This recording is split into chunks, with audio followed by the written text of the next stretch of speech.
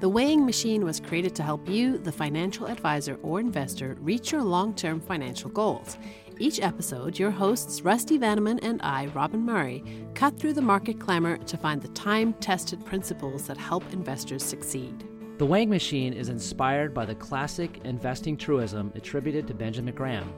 The stock market is a voting machine in the short run and a weighing machine over the long term. In other words, emotion drives short-term market movement, but fundamentals and valuations drive returns over time. Welcome to the weighing machine. Enjoy, and as always, let us know what you think. On the podcast today, new highs in the market, good news on a potential vaccine, and we have a new president, right? We all agree? How will 4 years of Joe Biden at the helm impact the markets? We will also discuss the rapidly growing popularity of model portfolios, the surging field of fintech, and the latest in cryptocurrency. Welcome to the Weighing Machine. I'm Rusty Vanneman. And I'm Robin Murray. Okay, let's start with a look at the markets. We had a few days of uncertainty as the vote count lingered on in several states, and as of now, counting is continuing. But the election was eventually called, and the market seemed to shrug off the uncertainty and really enjoyed a great start to November. So what are we watching for in the markets now? All that happened, and of course, the great potential news on the vaccine to start off the new week. So the market's moved to new highs. We've entered a period of seasonal strength. And then I think, and I just wrote these notes down before, I kind of like them too, but I think common ground and compromise have hopefully replaced conflict and chaos. And the one thing is investor mood has been so cautious, if not outright bearish all year. And I'm pretty optimistic that investor mood will brighten up. We've seen a massive rotation so far this month and towards more cyclical, smaller companies, value stocks. We've kind of been seeing it since the middle of the summer, but today was a really big rotation. And I think a lot of it's based off investor optimism. Right. Well, we do have a new president. I don't know if the current president thinks we have a new president, but we do. The race has been called and Joe Biden is president-elect. So I do want to talk about what we expect for the markets in a Biden presidency. But first, what do we expect from now until January 20th when the transition of power is complete? Well, I guess there's sort of the market expectations. And I think, again, we should be hopefully entering a period of a little more optimism. I mean, there's pent-up economic demand, but I think there's pent-up investor demand as well. And I think on the political scene, we're probably getting a lot of headlines, but I don't think the market's really expecting too many surprises. Probably the biggest curveball is in early January, the senators in Georgia. And so that could have an impact on the selection of cabinet secretaries. But for the most part, again, I think the market is pretty much expecting no surprises. And again, sort of this attitude of common ground instead of chaos. Right. Well, a Biden presidency is sure to look a lot different from a Trump presidency, but will there be substantial differences from an investor's standpoint? Probably. And, I think some of the easy layup slam dunks that people are expecting don't necessarily play out. But I think the general expectations because of the election is in terms of taxes, don't expect dramatic change, at least in the near term. I think that in terms of trade talks, probably will improve in terms of our relationships around the world. I think that while granted the stimulus, I kind of think that's obviously the sizing of the stimulus and the timing of it will be delayed. But I'm still actually optimistic that because of the vaccine news as well, that we will get that uptick in growth, perhaps inflation, and again, the investor mood. So I think the market outlook for the most part is pretty positive moving forward. All right, well, let's bring in our guest. Matt Goulet is a Senior Vice President of Portfolio Solutions at Fidelity Investments. Hey, Matt, welcome to the show. Thanks for having me. Matt, before we really get down to business, two really important things. First of all, congratulations on Notre Dame beating Clemson. That was huge. Big win. How about them Irish? It feels like we got all the horses running this year, but there's still a few more games to go. But thank you, Rusty. Yeah, I mean, it was kind of messing up the beginning of Saturday Night Live, but I guess we could still watch it. So that was fine. The second item of business, also equally as important, is a common question we like to ask our guests is, when they make an appearance on the show, what would you have as your walk-up song? What would be that background music for Matt Goulet? So you did tell me about this in advance. I had some time to think about it. And I think it's this classic story about the relationship between an end investor and a financial advisor. It's called You Make My Dreams by Hall & Oates. And if you think about the lyrics, what I got, full stock of thoughts and dreams that scatter, and you pull them all together, and how I can't explain, that's just pure financial advice poetry. Talks about how that investor works with the advisor on making dreams come true. Nice. You know what? I think we might have to go back to the tapes, but I think Hall & Oates might be our first two-time artist for the walk-up song on the show. We're gonna have to double check that Thanks. one. Same Well, song or different song? I don't remember. Do you remember, Robin? I don't remember, but that was Yeah, a really thoughtful response. So I that feel like was that, good. yeah, that was good. All right. Well, Matt, you've been at Fidelity Investments for, I think, 8 years now. Is that right? That's right. That's right. Yeah. And before that, you were at BlackRock and you were at State Street, all storied places. Can you tell us more about the work that you do at Fidelity and how you started in investing? Yeah, so I started out in the ETF industry at Spider ETFs, and then after that, I worked at BlackRock iShares, where I worked on a portfolio team. And one of the things we recognized at the time was it wasn't so much about the building block, the ETF itself. It was really about having this thoughtful dialogue around portfolio construction. I moved to Fidelity about 8 years ago, and I've spent the first part of my time at Fidelity helping build out our active sector mutual fund lineup and many of our ETF products. And then more recently, I've led our portfolio solutions group, where we work with financial advisors and broker dealers on model portfolios. Part of your question was also Fidelity, and Fidelity Investments is known for its branded channels, its branches, its phone service, its 401k business. I actually work in Fidelity's institutional channel, known as FI, where we are the number one custody and clearing firm for independent advisors. We custody and clear assets for 3,000 RIAs, over 100 broker dealers. And really, the core business is asset management and portfolio construction, where there are tens of thousands of financial advisors that use Fidelity mutual funds, ETFs, and separately managed accounts. Right on. So I want to dig a little bit deeper on model portfolios because, first of all, they are exploding in popularity with advisors. So I have a couple questions on that. So, how and why are financial advisors using model portfolios? And what do you think makes a good one from an investment standpoint? So the why is the first part. We talk about the advisor value stack or the advice value stack, and this idea it's based on actually Maslow's hierarchy of needs, where at the base of the foundation, if you can picture a pyramid, is managing the money. That's the core foundation to any financial advisor's practice and business. To be able to move up that value stack and really go deeper with your clients and focus on financial planning, you need to have that solid foundation. When we look at generational studies about what younger investors want from a financial advisor relative to baby boomers, you see these big differences.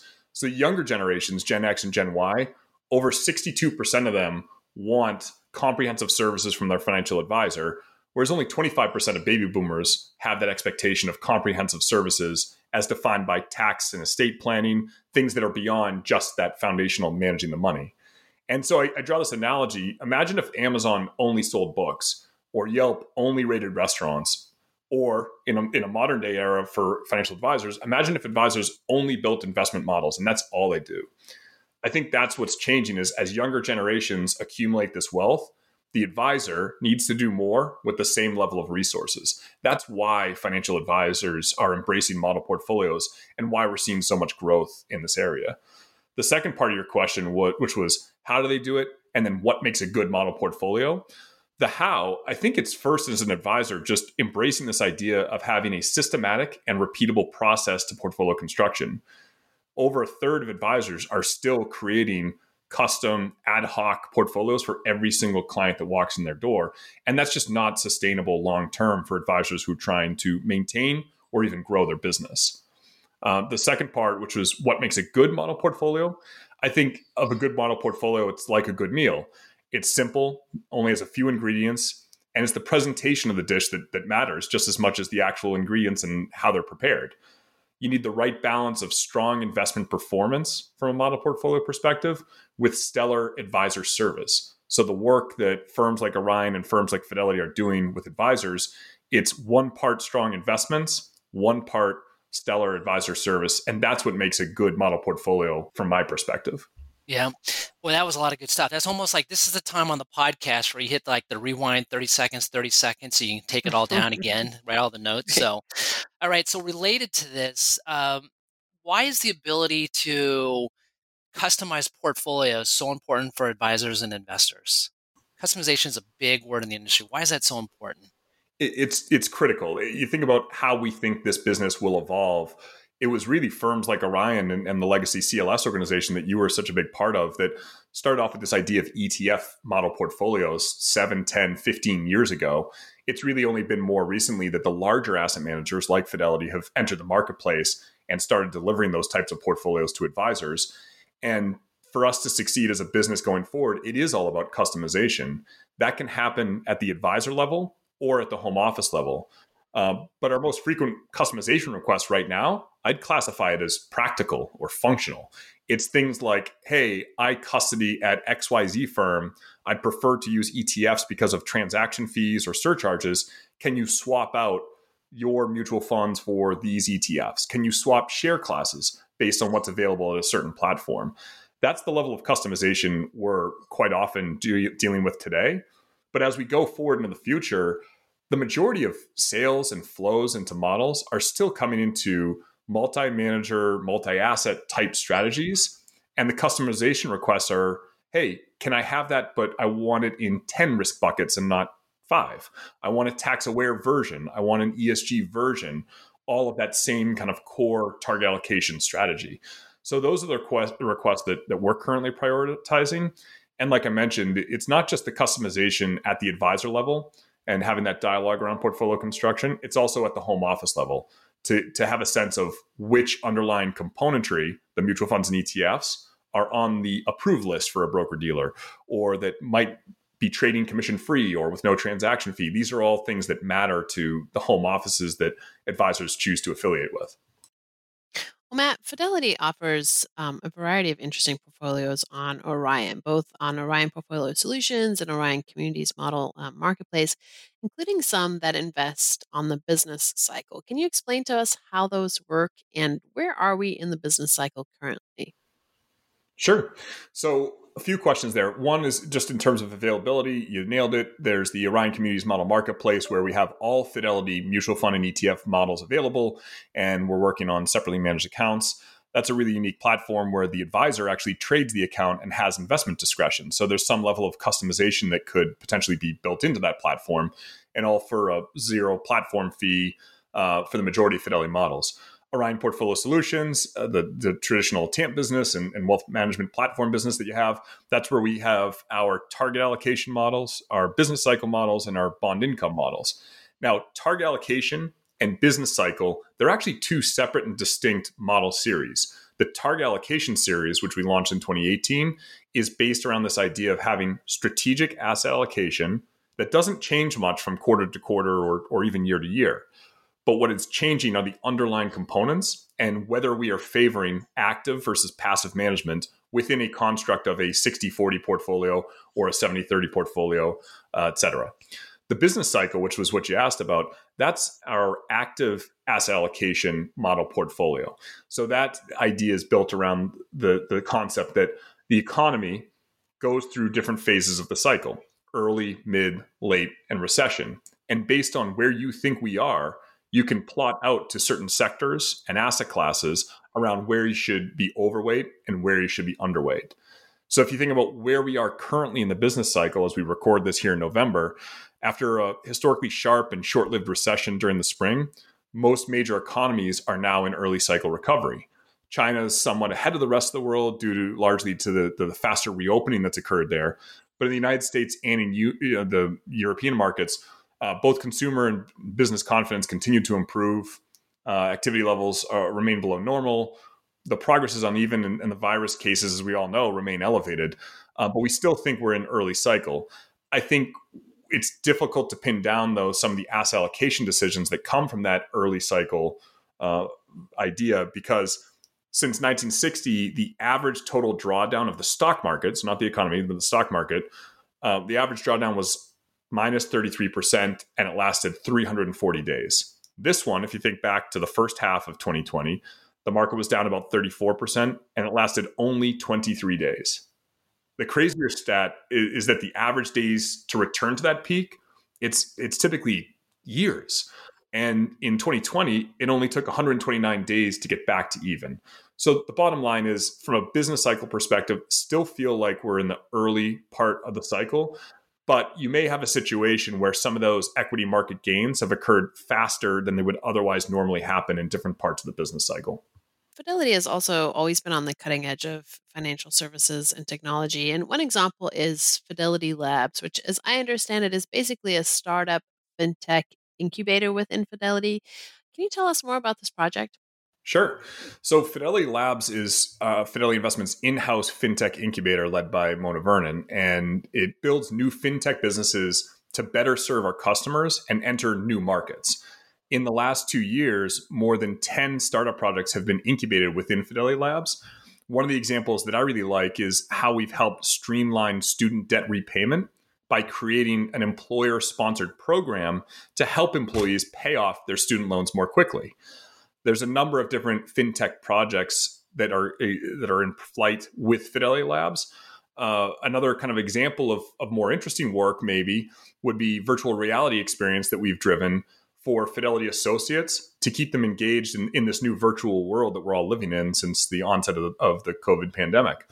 We actually had over 100 employees that use these virtual reality headsets as part of this remote onboarding program to replace our traditional in-person training program that we would have in the spring each year.